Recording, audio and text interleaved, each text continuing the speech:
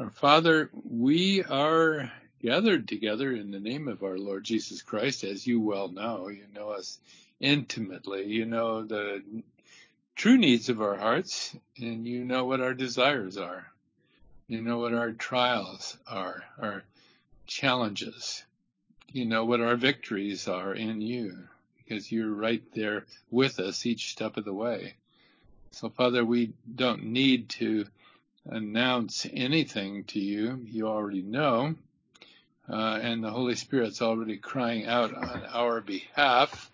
So we're very confident when we come to you in prayer. But you have asked us to come boldly to the throne of grace and to, after Thanksgiving, make our requests known. So, Father, we do thank you for all things and look to see and wait on you to see how you will work each step of this day and every day.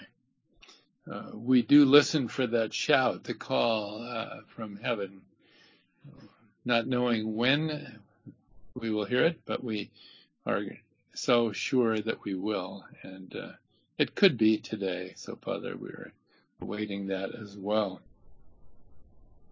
Father, please bless us now as we look into your word of grace, and may you open it for us today. In Christ's name, amen. Paul's first letter to the Thessalonians. It's very fitting, really, that we open these pages in this letter now, since we've spent much time in Philippians.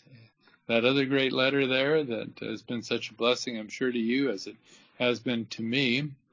The major theme in Philippians is also the major theme here in Thessalonians, it turns out.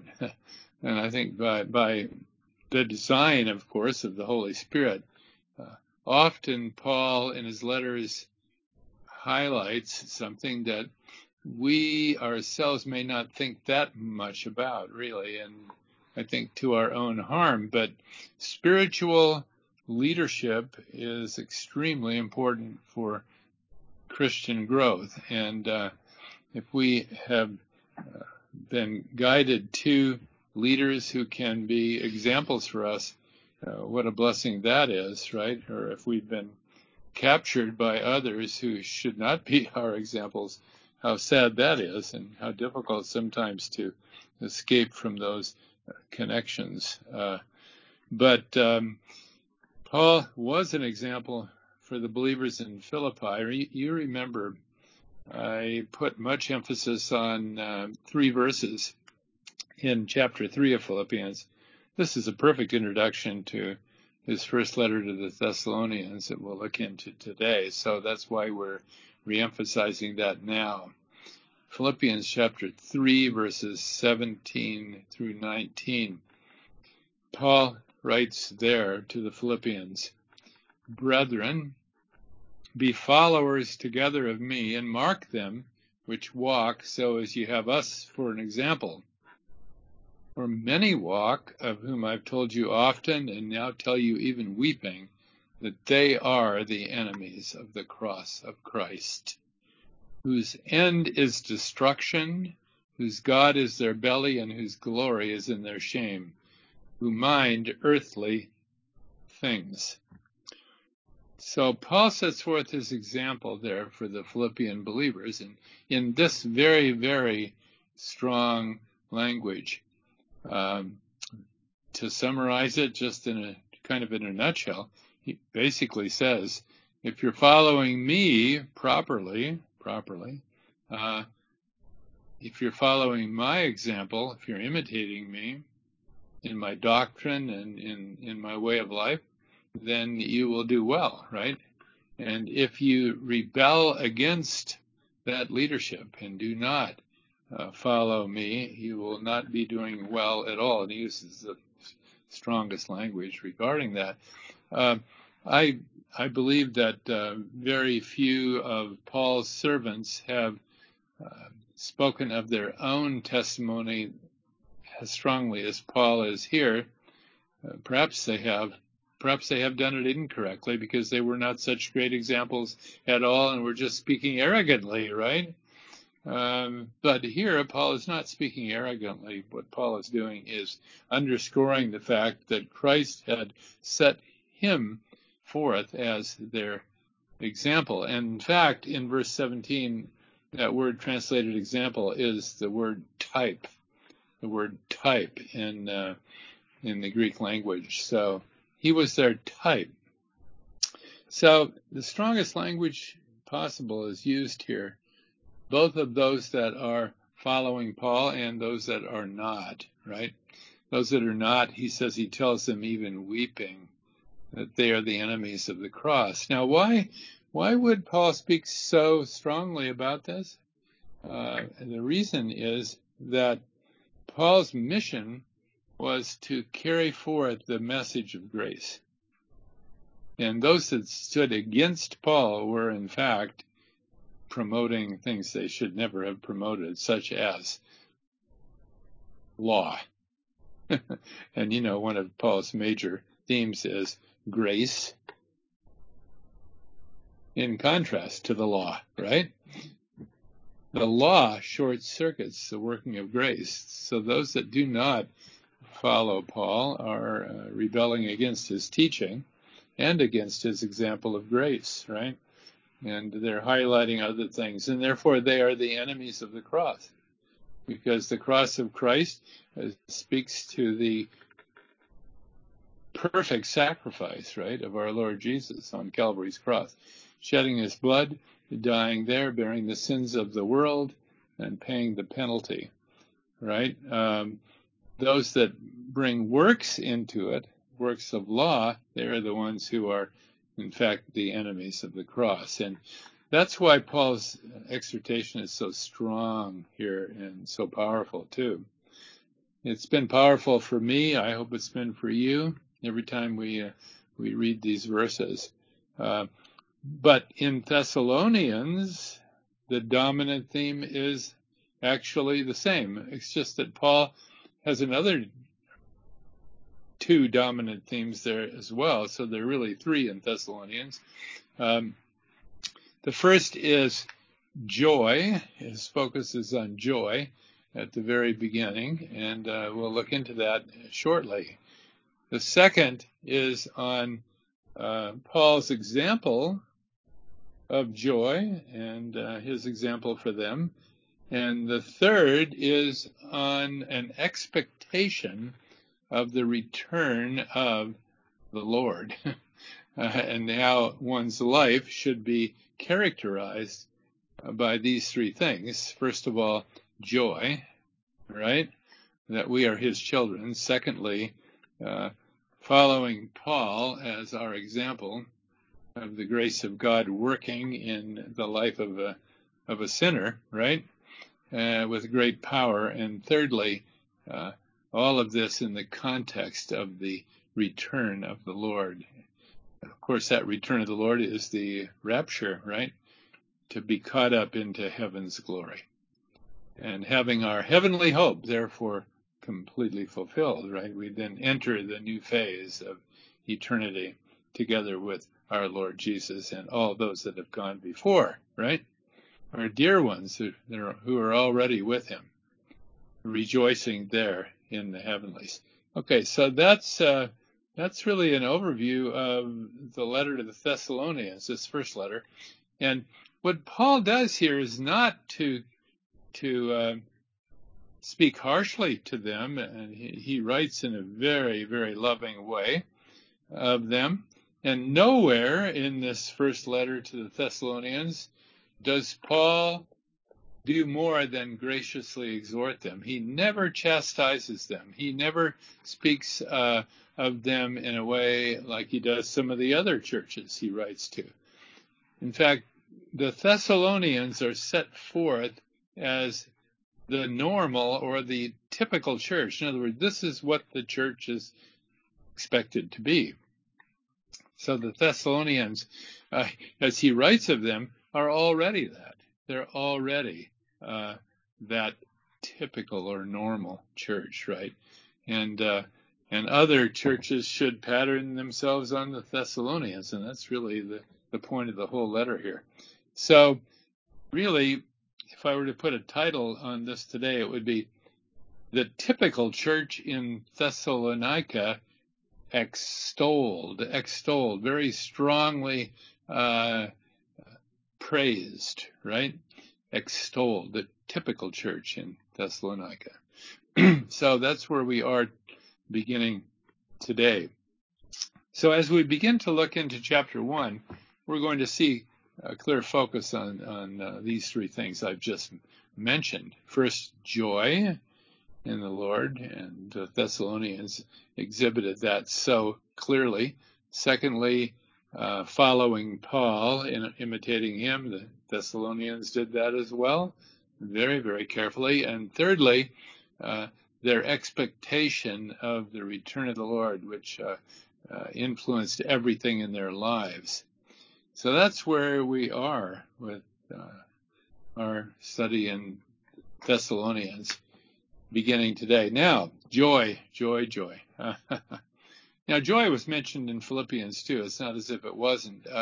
It's just that in Thessalonians, it's mentioned 4 times in one letter. And once in chapter 1, twice in chapter 2, and once in chapter 3. And their joy is actually an example for many, right? In Philippians, the believers are to have joy, but there's been a failure in that regard, and Paul has to exhort them strongly. In the Thessalonian letter, there has not been a failure regarding their joy. Their joy is highlighted. It is praised, right? And that's how Paul begins there. And in verse 6 of chapter 1, and we'll read these again later, but I just want to highlight this joy aspect here. Verse 6, Paul says, "You became followers of us and of the Lord, having received the word in much affliction with joy of the Holy Ghost," joy of the Holy Spirit. So in following Paul, even though their afflictions, their trials, their persecution was great, they did have in their lives an abundance of joy. That's a wonderful thing, isn't it? That we would have that. What could be better, really?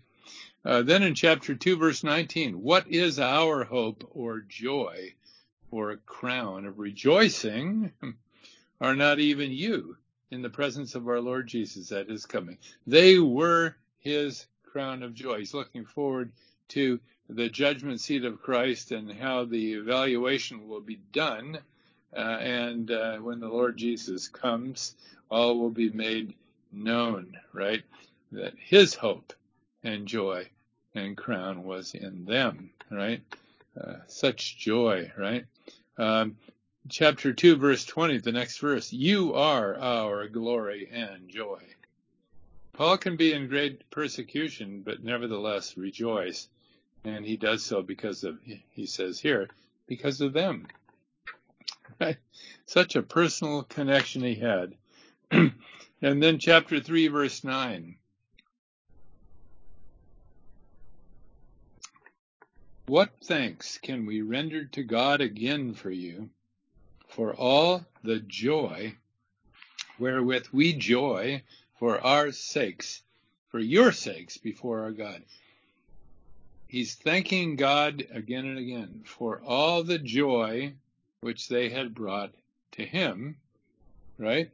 And that's just a major theme here in this letter. So the joy that the Thessalonians had was Paul's, and Paul's was theirs. They were sharing their joy one with another over and over again here. What a blessed thing to recall. Remember, Paul is remembering and now writing about it, what it was like when he was with them for such a short time, only about 3.5 weeks. And that's it. But that was enough to get that church established and on the right path. Okay. Now, that's not all he emphasizes here, and you saw it also in verse 6, right? You became followers of us, right? Now, there are many dimensions to the following, but one of the things is that they entered into persecution as he was being persecuted because they accepted the word that he preached, okay? And that's what chapter 1, verse 6 says. You became followers of us and of the Lord, having received the word in much affliction with joy of the Holy Spirit. There's much focus in Christian circles about how to be a joyous believer, and most of the time the focus is on things that are irrelevant to joy, truly, at least spiritual joy. And certainly the focus isn't often on what Paul puts the focus on here, which was the word, right? It was the word which he preached, right? And that's what they received, and that's what transformed their lives. And so they became followers of Paul through all of that experience, right? And that's what he's praising the Lord for here, okay? And that emphasis on following Paul is something that needs to be kept in mind. I'm not sure whether I'm overemphasizing it. I think not.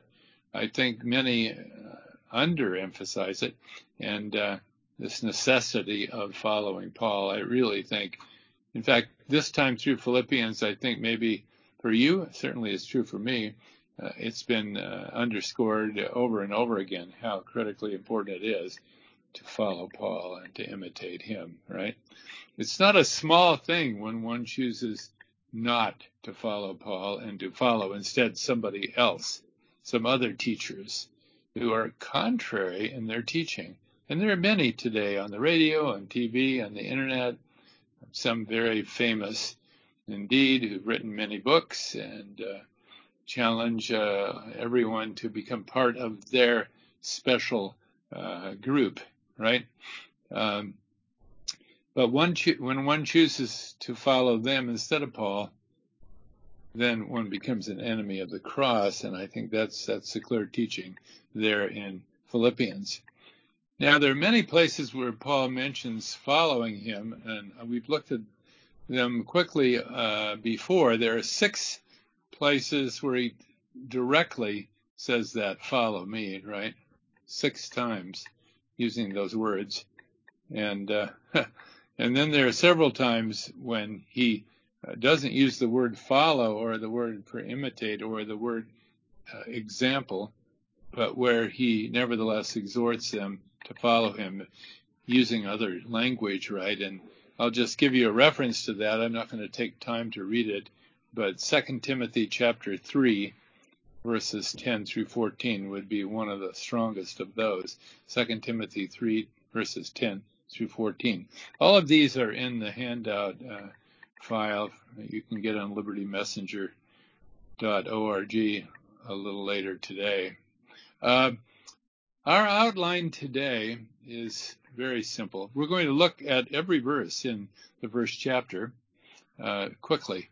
And the first verse will be the first point, which is that Paul's greeting was multifaceted. Paul's greeting was multifaceted. That's in verse 1. Paul's thanksgiving was well-founded. His thanksgiving was well-founded, verses 2 through 4. And the testimony of the Thessalonians was not forgotten. The testimony of these believers was not forgotten, verses 5 through 10. In fact, never will it be forgotten because of this letter Paul has written to them that we look at today. So Paul is extolling or praising this church and considering it to be the typical, the example church for all, right? Okay. Paul's greeting was multifaceted. Let's look at verse 1. Gail, I want you to read verse 1 of first chapter of 1 Thessalonians, please. Paul and Silvanus and Timotheus, under the church of the Thessalonians, which is in God the Father and in the Lord Jesus Christ. Grace be unto you and peace from God our Father and the Lord Jesus Christ. Okay, thank you, Gail. So that seems so simple, doesn't it? And you know that it's similar in some ways to what's found in the first verses of others of Paul's letters. Very similar, especially when he mentions grace and peace. But there's more to it here than that. He speaks of them as being the church of the Thessalonians. In other words, there aren't 29 churches of every stripe in Thessalonica. There's the church, which is in God the Father and in the Lord Jesus Christ. There's one church represented there. It is the body of Christ as it's represented there in that city. They're not in divisions and denominations and all of that. It's just the church of God, right? That which is in God the Father and in the Lord Jesus Christ, right? So Paul is quite confident about them, and he writes of them so strongly and powerfully and confidently. In fact, his confidence in them is pretty much unlimited, because his confidence in them is the confidence he has in Almighty God. He's had much evidence of God working in these believers. There's no question in his mind about it. Then he says, grace be unto you and peace from God our Father and the Lord Jesus Christ. There's a lot there, and I'm not going to spend too much time on it. But grace and peace go together. And in fact, one cannot experience the peace of God apart from experiencing his grace. And the reason is, grace allows one to rest in the glorious provision of God through the Lord Jesus Christ, right? And that's what gives us true peace. So when Paul says, grace be unto you and peace from God our Father and the Lord Jesus Christ, he's saying, this is what's to characterize everything now in our lives, right? It is grace and its abundance. It is sufficient for all things, and peace ought to be the result. That's something that both communicates our relationship to God. I mean, we have peace with God through our Lord Jesus Christ, right? We also live in the realm of his peace day by day and hour by hour. And so we rest in his sufficiency, right? So that's the way he starts out here. It's a common way for Paul to start his letters. But then Paul goes on in the next verses to write concerning his thanksgiving, right? Paul's thanksgiving and his prayers. Okay. Notice he thanks God before he mentions the requests. As an example here of that too. So, Lisa, would you please read for us verses 2 through 4? We give thanks to God always for you all, making mention of you in our prayers, remembering without ceasing your work of faith and labor of love and patience of hope in our Lord Jesus Christ, in the sight of God and our Father, knowing, brethren beloved, your election of God. Okay, thanks, Lisa. So there you have, kind of in a nutshell, Paul's whole attitude towards them expressed, right? He's thanking God always for them. He's making mention also of them, not only thanking God for them, but requesting, right? But he's mostly here focused on remembering, right? And I would say we could conclude that Paul was in prayer all the time, right? I mean, based upon these words, but of course that's not what he means. He doesn't mean every moment he's in prayer, but rather that this prayer characterizes his life. He's just always calling out to the Lord in thanksgiving and praise and remembering the Philippians as well. Remembering the Thessalonians. I have the Philippians on my mind after so long, right? Well, I don't know whether our lives are so characterized by prayer as Paul's was, but it should be, right? Should be. Calling out to the Lord always and remembering. He says, remembering, and this is like one of those verses. In one verse, you have sort of the summary of it all. I remember in the past a couple of times speaking on this subject and using just this verse all by itself as the heart of the whole message, right? Because it's all summarized here so beautifully. Remembering without ceasing your work of faith, labor of love, and patience of hope in our Lord Jesus Christ. But then he adds, this is not hope so, right? This is in the sight of God and our Father. Okay. I don't think he means there that his remembering and prayers were in the sight of God. I think what he means is that their whole representation of the work of God was pure in the sight of God. That means God seeing into the innermost nooks and crannies, and what he's seeing is most precious and blessed, right? Because it is his work, his fruit being manifested so fully. So in the sight of God and our Father. And then he adds this little short statement about election. Knowing, brethren beloved, your election of God. Well, Paul must have been very busy those 3.5 weeks teaching them. He taught them on the Sabbath day and also probably every day and every night for those who could be present, right? I'm sure most of them were working hard and couldn't be present, but when they could be, they were. He's even teaching them great doctrine, in this case, even including their election of God. And I think that underscores the fact that this whole letter is about the work of God. It's about the work of God in them. It's not about their good works and how great they've blessed other people through them. They did, I'm sure, but it's mostly about the work of God in them. And that's why he can thank God for these things, right? He can thank God for these things because it is God working. Okay, so that's a beautiful thing, isn't it?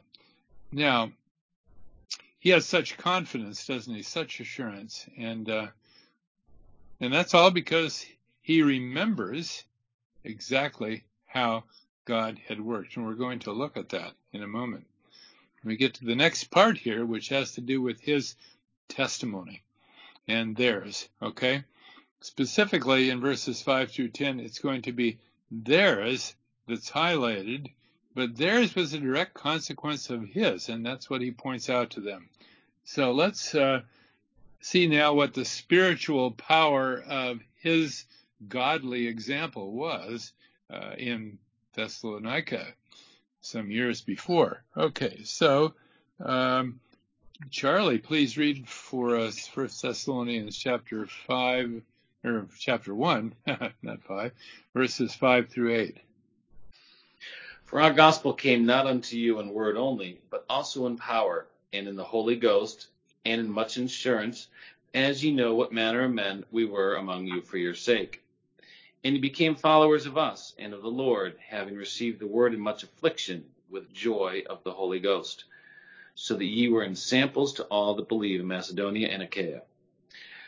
For from you sounded out the word of the Lord, not only in Macedonia and Achaia, but also in every place your faith to Godward is spread abroad, so that we need not to speak anything.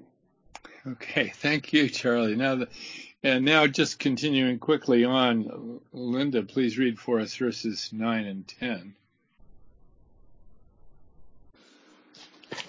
For they themselves show of us what manner of entering in we had unto you, and how now ye turn to God from idols to serve the living and true God, and to wait for his Son from heaven, whom he raised from the dead, even Jesus, which delivered us from the wrath to come.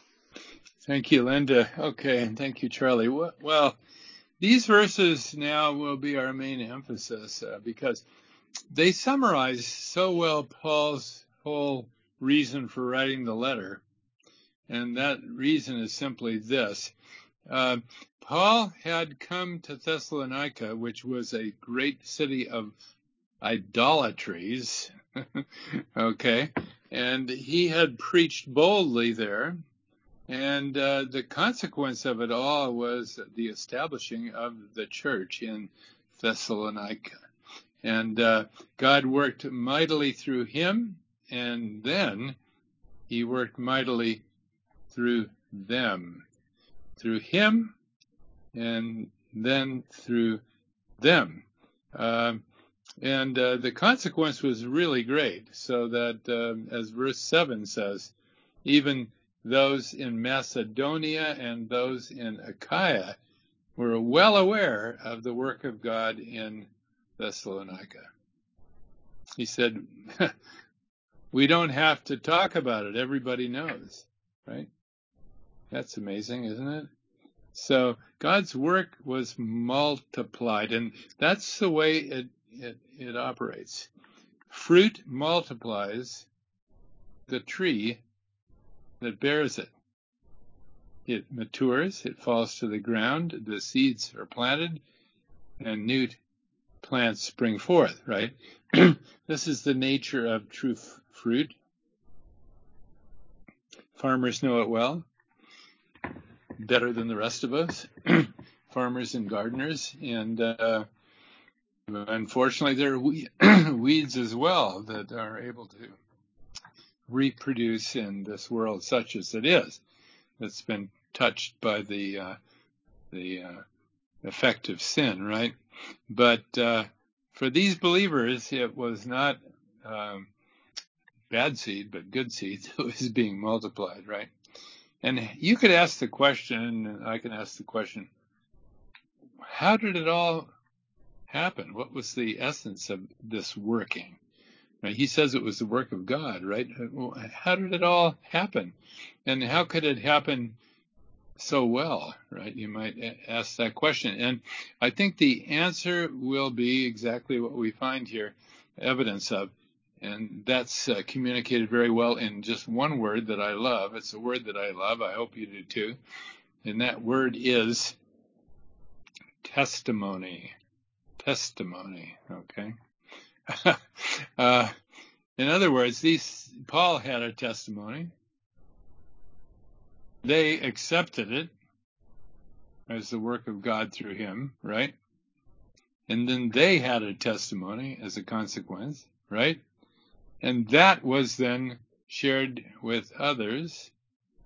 And this goes then multiplying along one step at a time, right, as God ordains. And that's how simple the whole thing is.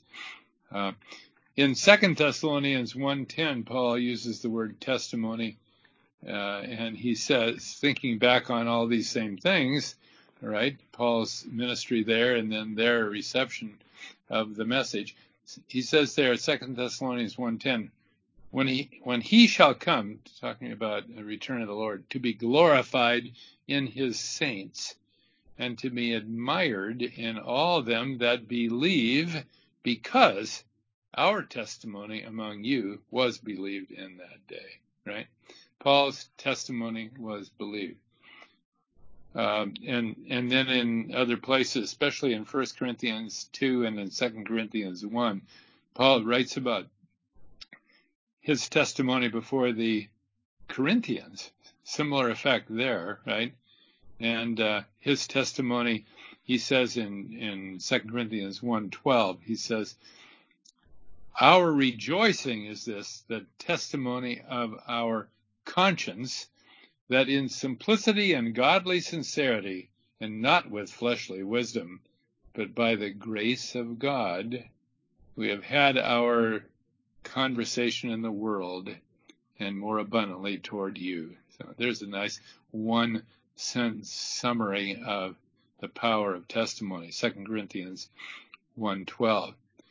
Now, I've mentioned before, and I hope you remember, but the word testimony in in our Bibles is a translation into English of a Greek word, and the Greek word is really the word martyr.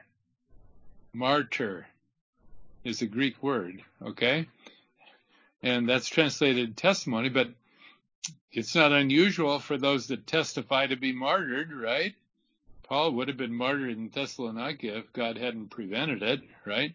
And so on and so forth, right, in other places. Paul was even stoned, right, and left for dead more than once, right? And he was shipwrecked, and you know the story. Okay.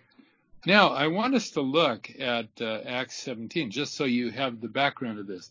So, Roy, I'd like you to read for us from Acts 17. This is the historical account of how it was when Paul originally came to Thessalonica. So, Acts chapter 17, verses 2 and 3. Roy, read that for us, please. And Paul, as his manner was, went unto them, and 3 Sabbath days reasoned with them out of the Scriptures, hoping and alleging that Christ must needs have suffered and risen again from the dead, and that this Jesus, whom I preach unto you, is Christ. Thank you, Roy. He'd gone into the synagogue, and he reasoned there, and then he left the synagogue. But reasoning out of the Scriptures, right? Because the issue for the Jews in the synagogue was, is this Jesus whom we've heard about truly the Christ? Is he in fact our Messiah, right?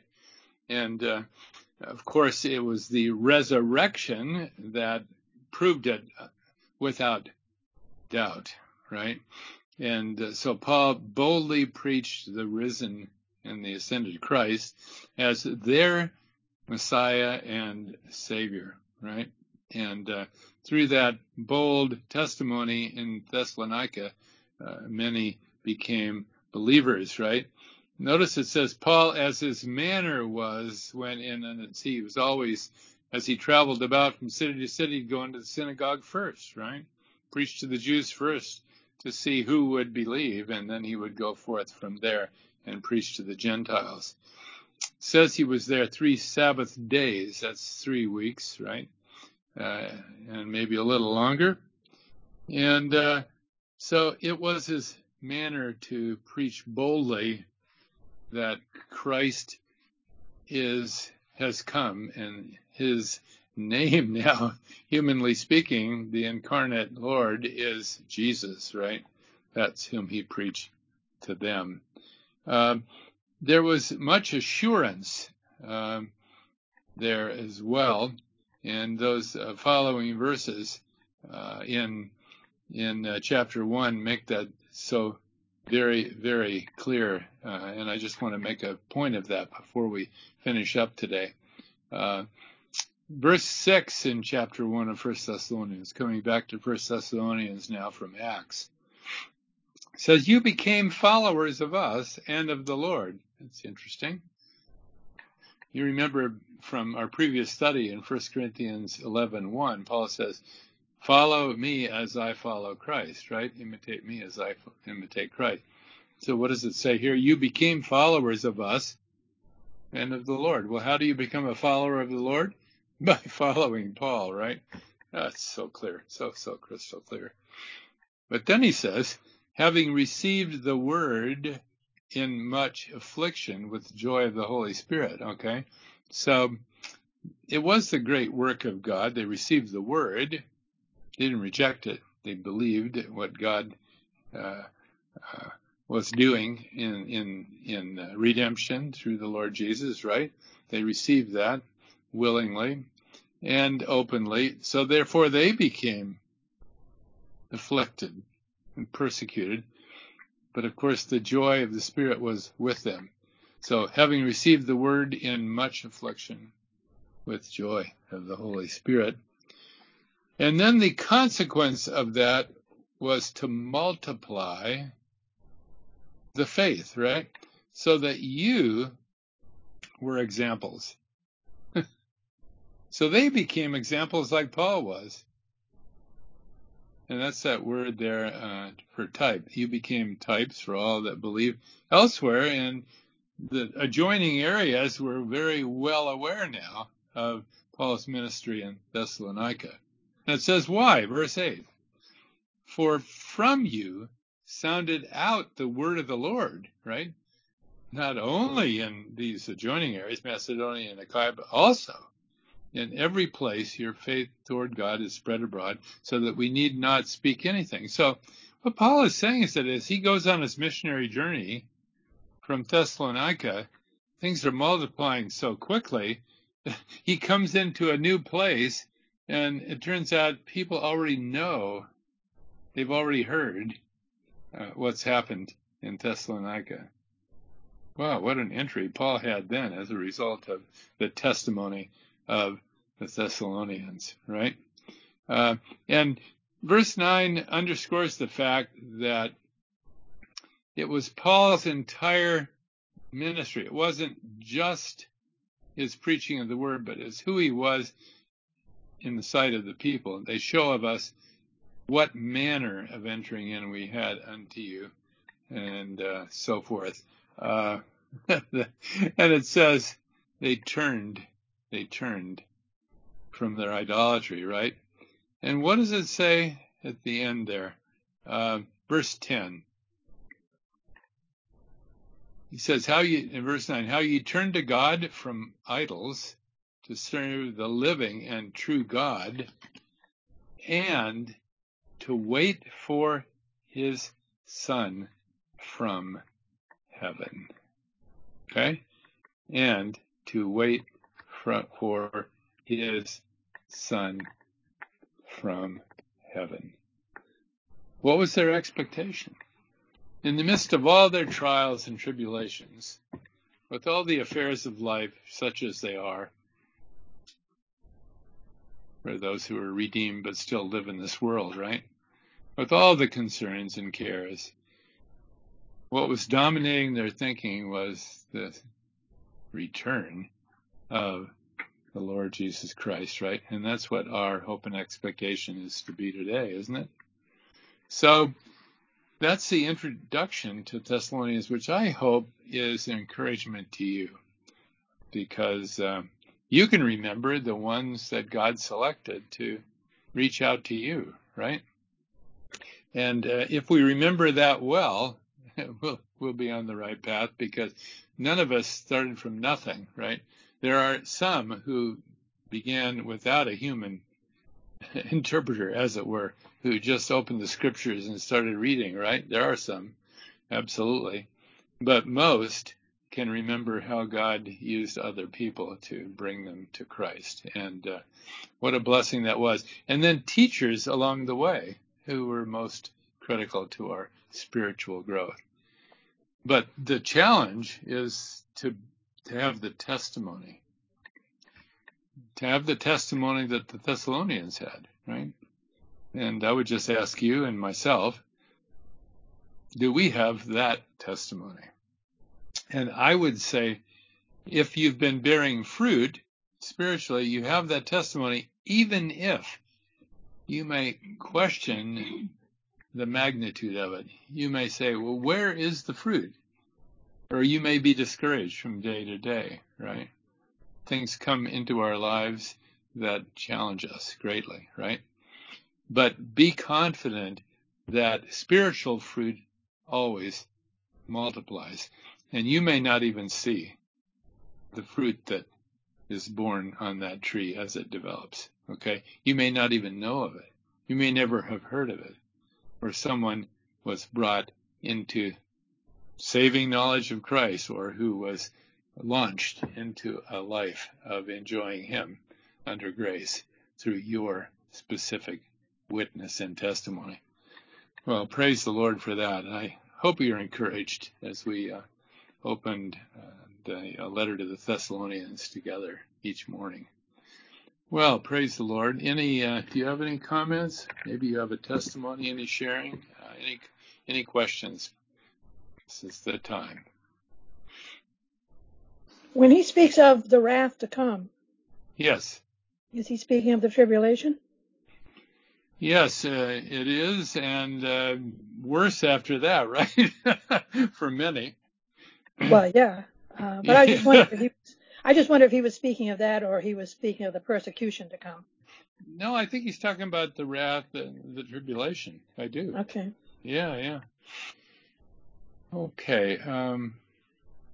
Let's pray. Father God, thank you. Thank you for gathering us. And our needs are many, Father, but not nearly as many as we think, of course, because we know that you're working all things together for our good and meeting our needs in Christ Jesus. So, Father, we thank you for that and for the confidence we have and for the expectation that this life is not for just now, but it is a preparation for eternity. And thank you that you enable us to prepare well for that upward calling into heaven's glory. It could be even today, Father. We know that you will deliver us from so much yet to come. And we thank you, Father, for blessing us greatly here today and for this good word that we found here in Paul's letter. And may it not be forgotten easily. Please encourage us all, and for those suffering greatly, Father, and I realize we have failed to pray for some of our dear friends, but Father, just be with them and encourage them. And we would ask this in Christ's name, and amen. Amen.